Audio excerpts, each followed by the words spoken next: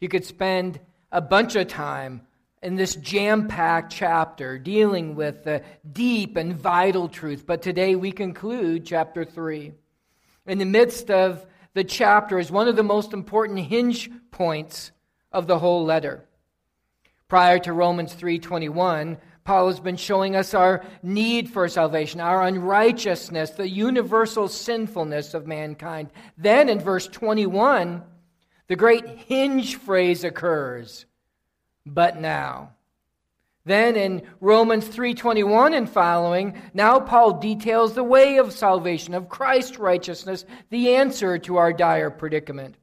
Before, righteousness needed. After, righteousness credited. Before, God's holiness in judging sin. But now, God's grace in justifying sinners. Before, God's righteousness required. But now, God's righteousness given. I think it's important and valuable for us today to put this important hinge point of the chapter together as a whole to help us better understand the conclusion of chapter 3.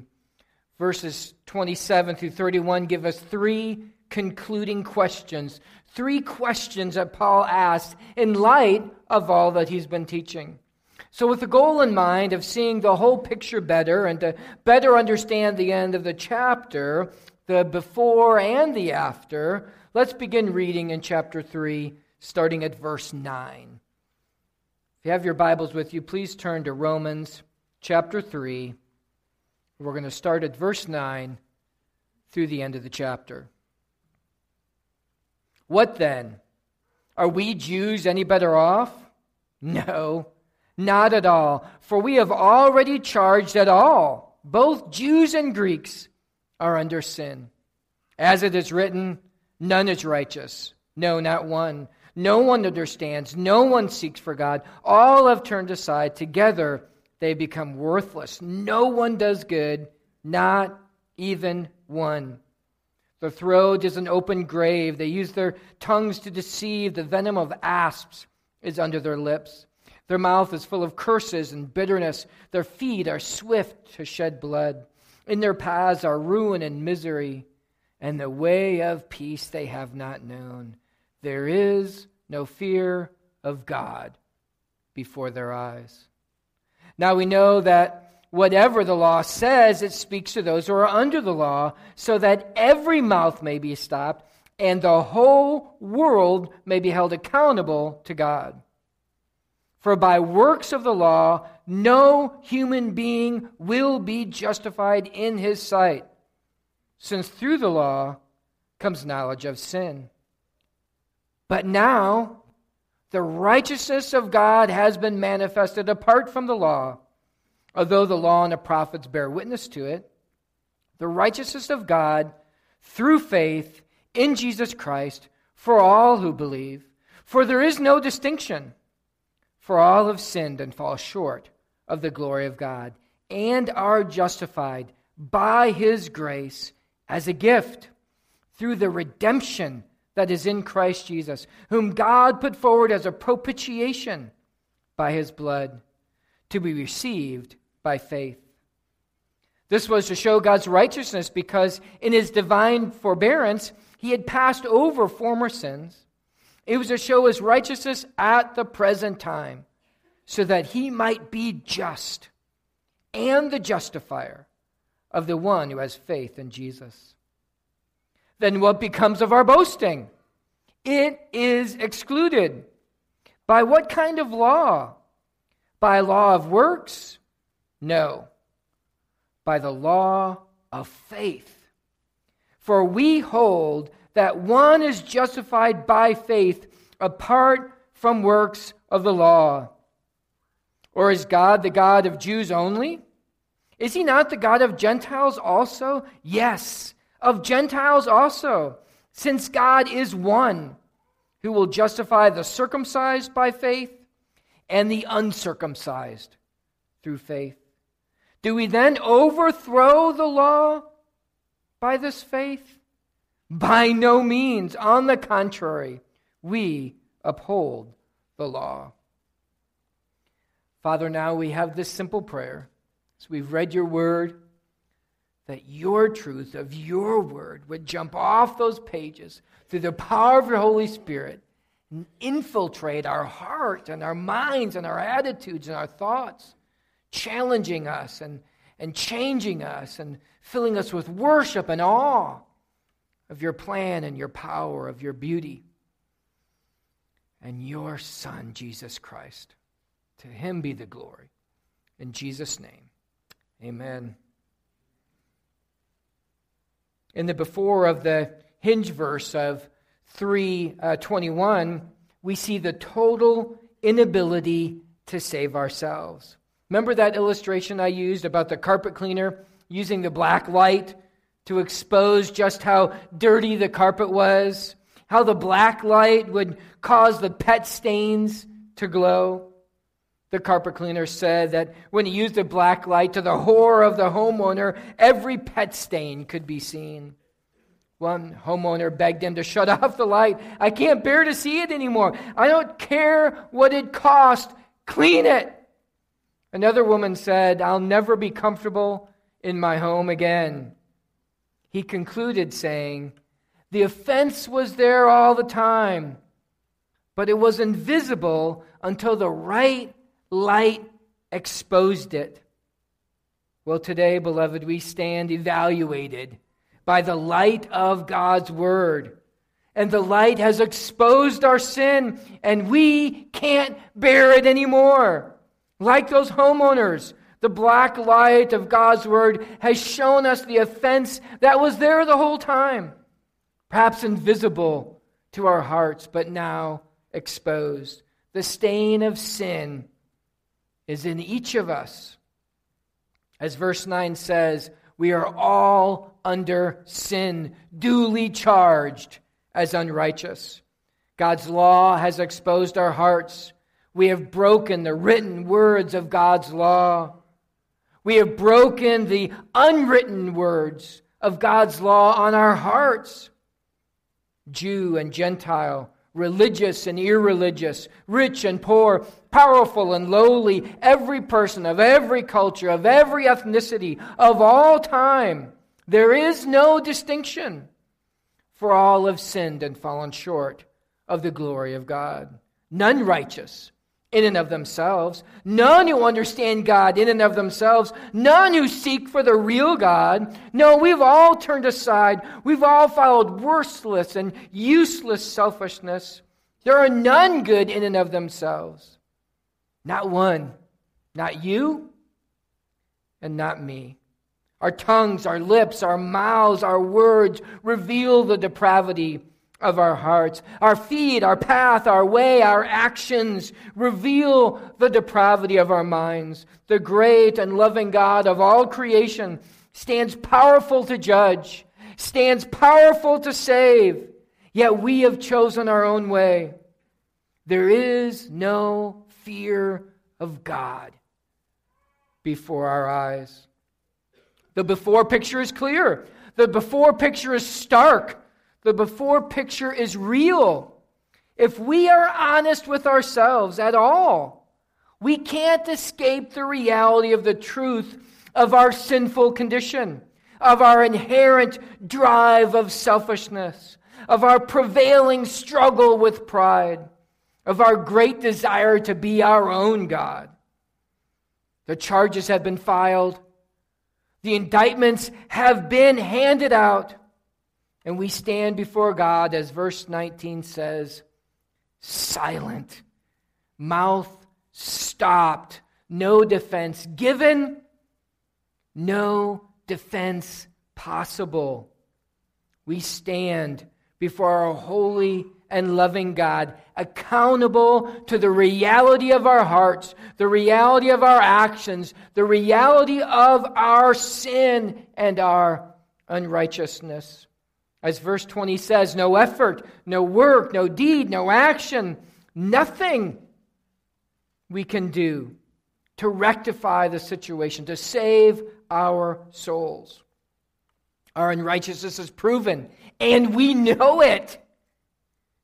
And we hang our heads helpless and hopeless with no ability to change our guilty verdict. Guilty vile, and helpless we. Yes, that's the before for us, for all of mankind. As Ephesians 2 said, we are all dead in our trespasses and sins in which we once walked, following the course of the world, following the prince of the power of the air, the spirit that is now at work, and the sons of disobedience, among whom we all once lived in the passions of our flesh, carrying out the desires of the body and the mind, and were by nature children of wrath, like the rest of mankind. We proclaim, like Paul did in Romans chapter 7, "Wretched man that I am, who will deliver me from this body of death?" Verse 21, but now, suddenly a door of hope swings wide open. But now God steps up. But now God shows up. But now what we could never do comes to us, and the door of salvation is opened. But now He loves us first. But now He sends His Son. But now Emmanuel, God with us, Jesus, comes, who will save His people from their sins. But now, at just the right moment, when we realize we have nothing to bring, that we are sinners, justly separated from God, lost and dead, accountable. But now at that moment, when all is lost, when hopelessness reigns, when judgment seems like our only outcome, but now God steps in. The hero shows up. Now the Savior rescues. Now the spiritually dead are raised to spiritual life. But now the righteousness from God has been manifested. The righteousness from God has been revealed. The unrighteous now have hope. We have hope because the righteous one has come. And oh, what a salvation He brings. As verse 21 says, the righteousness He brings is not earned. It's never merited. No, it's apart from the law. It's apart from our works. It's apart from our own efforts. The righteousness of God has always come to mankind through faith. It is never and can never be earned. It has always been by grace, through God's choice and actions. Not the labor of my hands can fulfill Thy law's demands. Could my zeal no respite know? Could my tears forever flow? All could never sin erase. Thou must save, and save by grace. The law, the commandments of God were never given to save, but to expose our sin, to drive the sinner to see their fallenness, and then to come in humility to God by grace through faith. The ultimate example of that Paul uses is Abraham, which we'll see illustrated in the next chapter in Romans chapter 4, where he proves that salvation has always been and always will be by faith. You see, we need a righteousness that is not our own, because our own righteousness, as the prophet Isaiah says, is like filthy rags.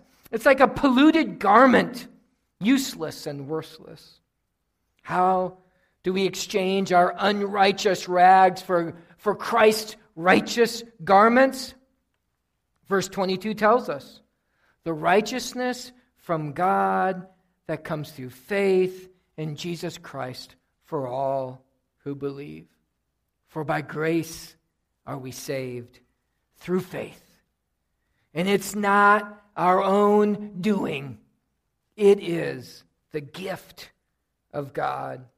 And then Paul explains how this transfer of righteousness happens with three important theological terms, each describing the work to bring us to salvation, each taking us into a different realm, each showing that it's God alone that is doing the action, each showing that salvation is by grace as a gift.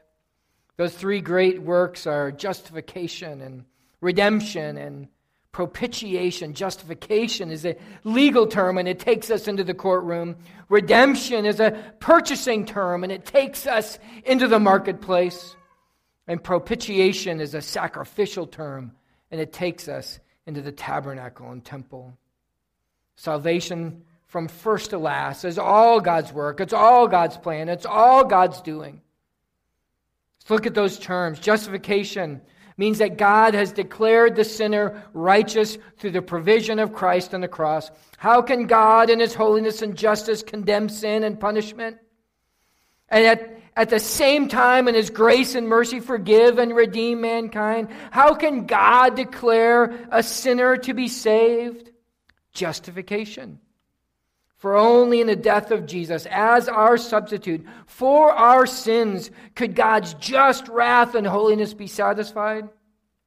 And only in Jesus, as our substitute, given in love, could God's grace and mercy come forth and reconcile ourselves to Him.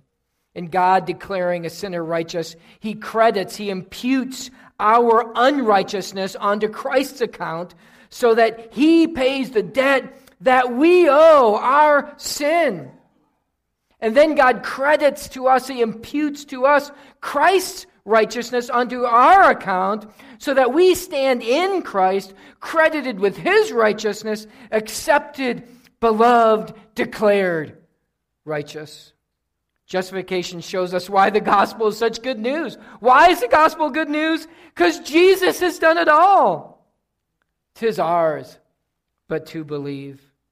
Justification is a legal act of God in which He counts our sins as forgiven in Christ, Christ's righteousness as belonging to us, and thus declares us righteous in His sight.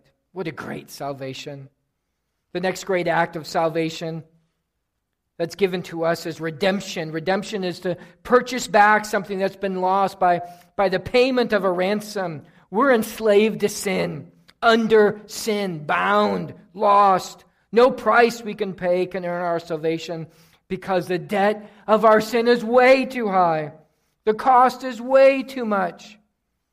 But our God desires to have a relationship with us.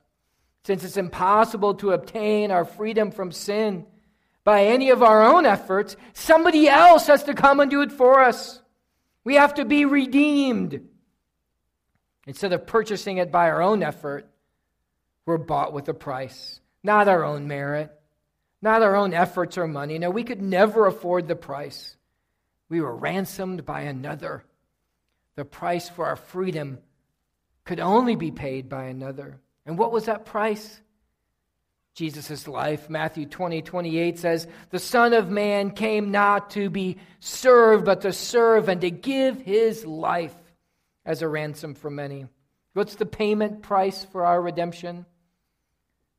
The very life of our Savior. He gave His life as a ransom, as a payment to purchase us from the slave market of our sin, bound to sin. Jesus pays the price, buys us to make us His own. 1 Peter 1:18 and 19 tells us that we were ransomed not with perishable things like silver or gold, but with the precious blood of Christ, like that of a lamb without blemish or spot. The price of our salvation was paid by the sacrificial death and the powerful resurrection of Jesus Christ. Jesus redeemed us, shedding His blood, paying the ransom price for our salvations, purchasing us from sin, purchased by Christ to be His, for His glory, for His purpose, for His will. He bought us. We're His. We're His servants. He's our master. We're His possession. Jesus is our Lord. Redeemed. How we love to proclaim it. Redeemed by the blood of the Lamb. Then verse 25 tells us that God put forth His Son as a propitiation by His blood. The sacrificial, substitutionary death of Jesus atoned, propitiated God's just wrath on our sins. God's just judgment on sin was appeased by the blood of the sacrificial lamb, Jesus, our Savior. Propitiation is God appeasing Himself of His just wrath on our sin by sending His Son to die as a substitutionary sacrifice of our sin. Propitiation is God in His holiness and justice requiring that sin must be paid for. And in His love and in His grace and in His mercy, providing that payment Himself through the giving of His Son. God's holiness required satisfaction, and God's love provided that satisfaction. Oh, from the courtroom with our justification, from the slave market with our redemption, from the temple with our propitiation, God is the one doing the saving from start to finish. God justifies, God redeems, God propitiates. It's all about Him, His righteousness, His justice, His love, His grace, His plan. Our salvation is all about our amazing God securing and providing and offering us salvation. Verse 25 and 26 are all about how God's righteousness culminated in Christ's sacrifice. No sacrifice in the Old Testament actually forgave sins, but those sins were covered, they were passed over, because forgiveness only happens through Christ Jesus. One wrote, the sacrifices and rituals of the Old Testament were only and always a placeholder pointing to Christ. They did not really pay the debts. God was accepting Abraham and Moses and David and all the Old Testament prophets when they repented and trusted in His mercy, but He accepted them on the basis of the future work of Christ. You see, God is now and always has been just and the justifier of the one who comes to Him by faith. God is now and always has been the judge and the acquitter of the one who comes to Him by faith. God is now and always has been the one demanding righteousness and the one providing righteousness. Salvation has always been by the triune God, for the triune God, through our triune God, because of our triune God, always. So in light of all this amazing truth, we come now to these three concluding questions at the end of the chapter, right there in verse 27. Take a look at it. The first question is, then what becomes of boasting? It is excluded. Then what becomes of one saying that they have any part in and of themselves, that they have earned or merited, or even in the tiniest part, their own salvation? It is excluded. It is eliminated. It is eradicated. Like people trying to swim from Hawaii to Japan. It doesn't matter at all your skill level, your ability, your training. You could literally be the best swimmer on the planet. But your end is going to be the same as the one who doesn't even know how to swim. Dead. No one can boast that they can swim from Hawaii to Japan. For all will die. All will fall short. There is nothing that they can do to make the outcome any different. So it is with us and our salvation. We all fall short. We all die. There's nothing, absolutely nothing we can do to affect the outcome any different. Where is boasting? It is excluded. On what basis? On what principle? By what truth is boasting excluded? Is it eliminated by a law of works? No. Boasting is eliminated by the rule of faith. Law in its essence is works and leaves room for boasting. Faith in its essence is workless and leaves no room for boasting. Boasting in our works is excluded by the rule of faith. As Paul has clearly taught throughout chapter 3, salvation is the work of God alone. The gospel closes the door on any and all possibility of boasting in ourselves. Salvation is not a result of works, so that no one may boast. The Jews boasted in earning their own righteousness. They boasted in their religiosity, like Paul himself used to do until he boasted in the Lord and what he had done. Paul says of himself in Philippians 3, If anyone else has any reason for confidence, if anyone else could ever boast in themselves, in the flesh, I have more. Circumcised on the 8th day, of the people of Israel, of the tribe of Benjamin, a Hebrew of Hebrews, as to the law, a Pharisee, as to zeal, a persecutor of the church, as to righteousness under the law, blameless. But whatever gain I had, I counted as loss for the sake of Christ. Indeed, I count everything as loss because of the surpassing worth of knowing Christ, Jesus my Lord. For his sake, I've suffered the loss of all things and count them as rubbish, in order that I may gain Christ and be found in him, not having a righteousness of my own that comes from the law, but that which comes through faith in Christ, the righteousness from God that depends on faith. All things are lost. All things are rubbish.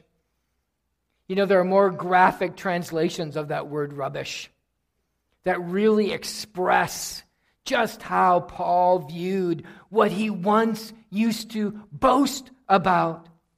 You see, rubbish is refuse. Rubbish is garbage. Rubbish is sewer and trash. Rubbish is manure and filth and dung. No one boasts in rubbish. No one boasts in refuse. No one boasts in filth. But that's what our self-working, self-righteous deeds amount to. But boasting's not just a problem with the self-righteous, but even for those who could care less about righteousness. The Gentiles boasted, and they could have cared less about righteousness. They boasted in their irreligiosity. I don't need any of that. I know what's best for me. I'm going to boast in my own thinking. I'm going to boast in my own plan. I'm a self-made, self-focused, self-indulged. My own truth. Boasting is a challenge for the self-righteous religious and the self-satisfied irreligious. Paul writes in 1 Corinthians 1:26-31, "For consider your calling, brothers. Not many of you, according to worldly standards, you were wise. Not many were powerful. Not many were of noble birth. But God chose what is foolish in the world to shame the wise. God chose what is weak in the world to shame the strong. God chose what is low and despised in this world, even the things that are not, to bring to nothing the things that are, so that no human being might boast in the presence of God." Because of him. Because of him you are in Christ Jesus, and who became to us wisdom from God, righteousness and sanctification and redemption, so that, as it is written, let the one who boasts, boast in the Lord. One wrote, if you understand the gospel of righteousness received, you will never boast. Or rather, you will never boast in yourself, but you'll boast only in someone who is not you, and exclusively about someone and something you did not do, Christ and him crucified. Paul says he will never boast except in the cross of our Lord Jesus Christ.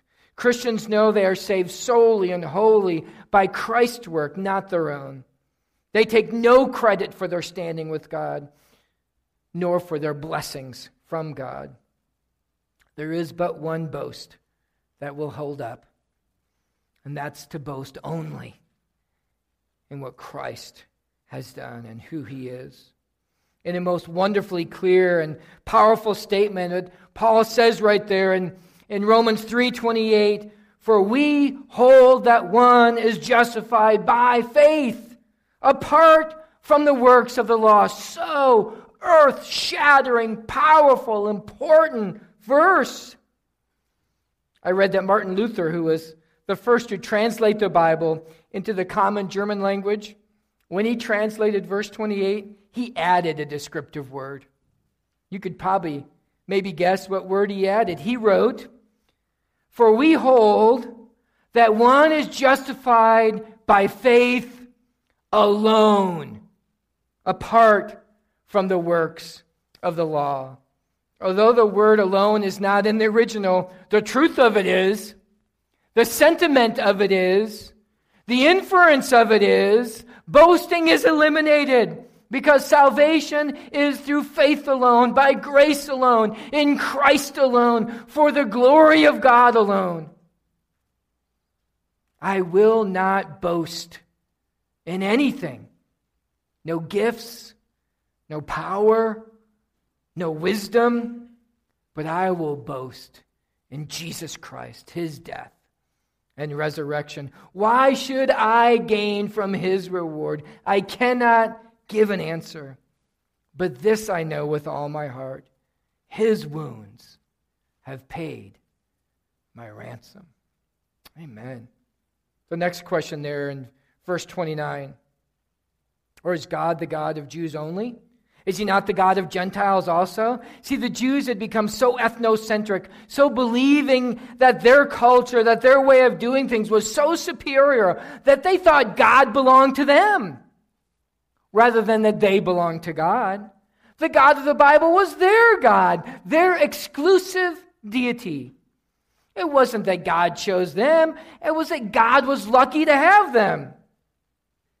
Had they forgotten about Rahab, the Canaanite? Had they forgotten about Ruth, the Moabite? About Naaman, the Syrian? About the repentance of Nineveh? Had they forgotten about Isaiah and Isaiah 49:6, where God says, "I will make you as a light for the nations, that my salvation may reach to the ends of the earth"? Had they forgotten about Isaiah 45 verse 22, where God says, "Turn to me and be saved, all the ends of the earth, for I am God and there is no other"? Had they forgotten, as we're going to see in much greater detail in chapter 4, about Abraham? His faith was credited to him as righteousness before he was circumcised. Abraham became the father of the nation of Israel, but he was yet a pagan Gentile before he became a Jew. And his faith came before he officially became a Jew. And God's covenant with him in Genesis 12 came to him while he was still yet an uncircumcised Gentile. And what does that covenant say? "I will bless those who bless you." God says, "I will dishonor those who curse you. And in you, all the families of the earth shall be blessed." What a promise, what a purpose, what a plan fulfilled for us in Jesus Christ. For from the very beginning, God's purpose was to bless the whole world, everyone, with his plan of salvation. Is God the God of Jews only? Is he not the God of Gentiles also? Yes, of Gentiles also, since there's only one God, and he justifies the circumcised by faith and the uncircumcised by that same faith. There's one God. There's one faith. God belongs to no one group, to no one people, to no one race. There is one God for all without distinction. There is one faith for all without distinction. There is one Christ, one Savior for all without distinction. At the name of Jesus, every knee shall bow in heaven, on earth, and under the earth. Every tongue confess that Jesus Christ is Lord, to the glory of God the Father. We dare not think, as so many Christians have done in the past, that God is our God, that Jesus is our Lord, he's our deity, he belongs to us. No, beloved, we belong to him. He is the Lord of all, of every tribe and tongue and nation and people. Well, then Paul asks and answers his last question there in verse 31. Do we then overthrow the law by this faith? By no means. On the contrary, we uphold the law. Since Paul was so much stressing the priority of faith, since Paul was so much putting the law in its proper place, some were confused about the role of the law, and some were accusing Paul of eliminating the law. No, he says no. Faith doesn't eliminate obedience to God's command. It upholds it. Faith does not give us a license to be disobedient. By no means. May it never be. True faith upholds the very essence of wanting to be obedient to God and His commands. The New Living Translation gets a nuance of this verse, right? It says, well then, if we emphasize faith, does this mean we can forget about the law? Of course not. In fact, only when we have faith do we truly fulfill the law. You see, obedience to the law, to God's commands outside of faith, is self-righteousness, is worthlessness. It leads to loss and to God's just judgment. But obedience to the law, to God's command, as a response of faith, is an act of love and devotion and relationship. And it leads to gain and to God's eternal blessings. Jesus said in John 14:15, if you love me, you'll keep my commandments. See, true obedience is not a response to God's command to earn your status, but a response of faith to God's command out of love, out of relationship. Jesus said in 14:21, whoever has my commands and keeps them, he it is who loves me. And he who loves me will be loved by my Father, and I will love him and manifest myself to him. True obedience is not a way to merit good deeds for yourself. It's an expression of faith to show your devotion to God. 1 John 5:3 says, for this is the love of God, that we keep His commandments, and His commandments are not burdensome. See, in true obedience, God's commandments aren't burdensome because it's not about us earning and doing and achieving and accomplishing. Oh, God's commands instead are the natural expression of our commitment, of our love, of our relationship with Him. Loving obedience to God's command is the only proper response to a heart, to a life that has truly been changed by grace through faith in Christ Jesus. If anyone on planet Earth, anyone, should be known for their obedience and fidelity to God, it should be us. It should be the mark of our lives. Our loving, humble obedience to Christ. The gospel of justification by faith alone humbles sinners and excludes boasting, unites believers and excludes discrimination, and upholds the law of God and excludes a license to sin. Salvation is always and only the work of God, can never boast. It's never about us. There is one God, and He alone justifies everyone and anyone through the same faith.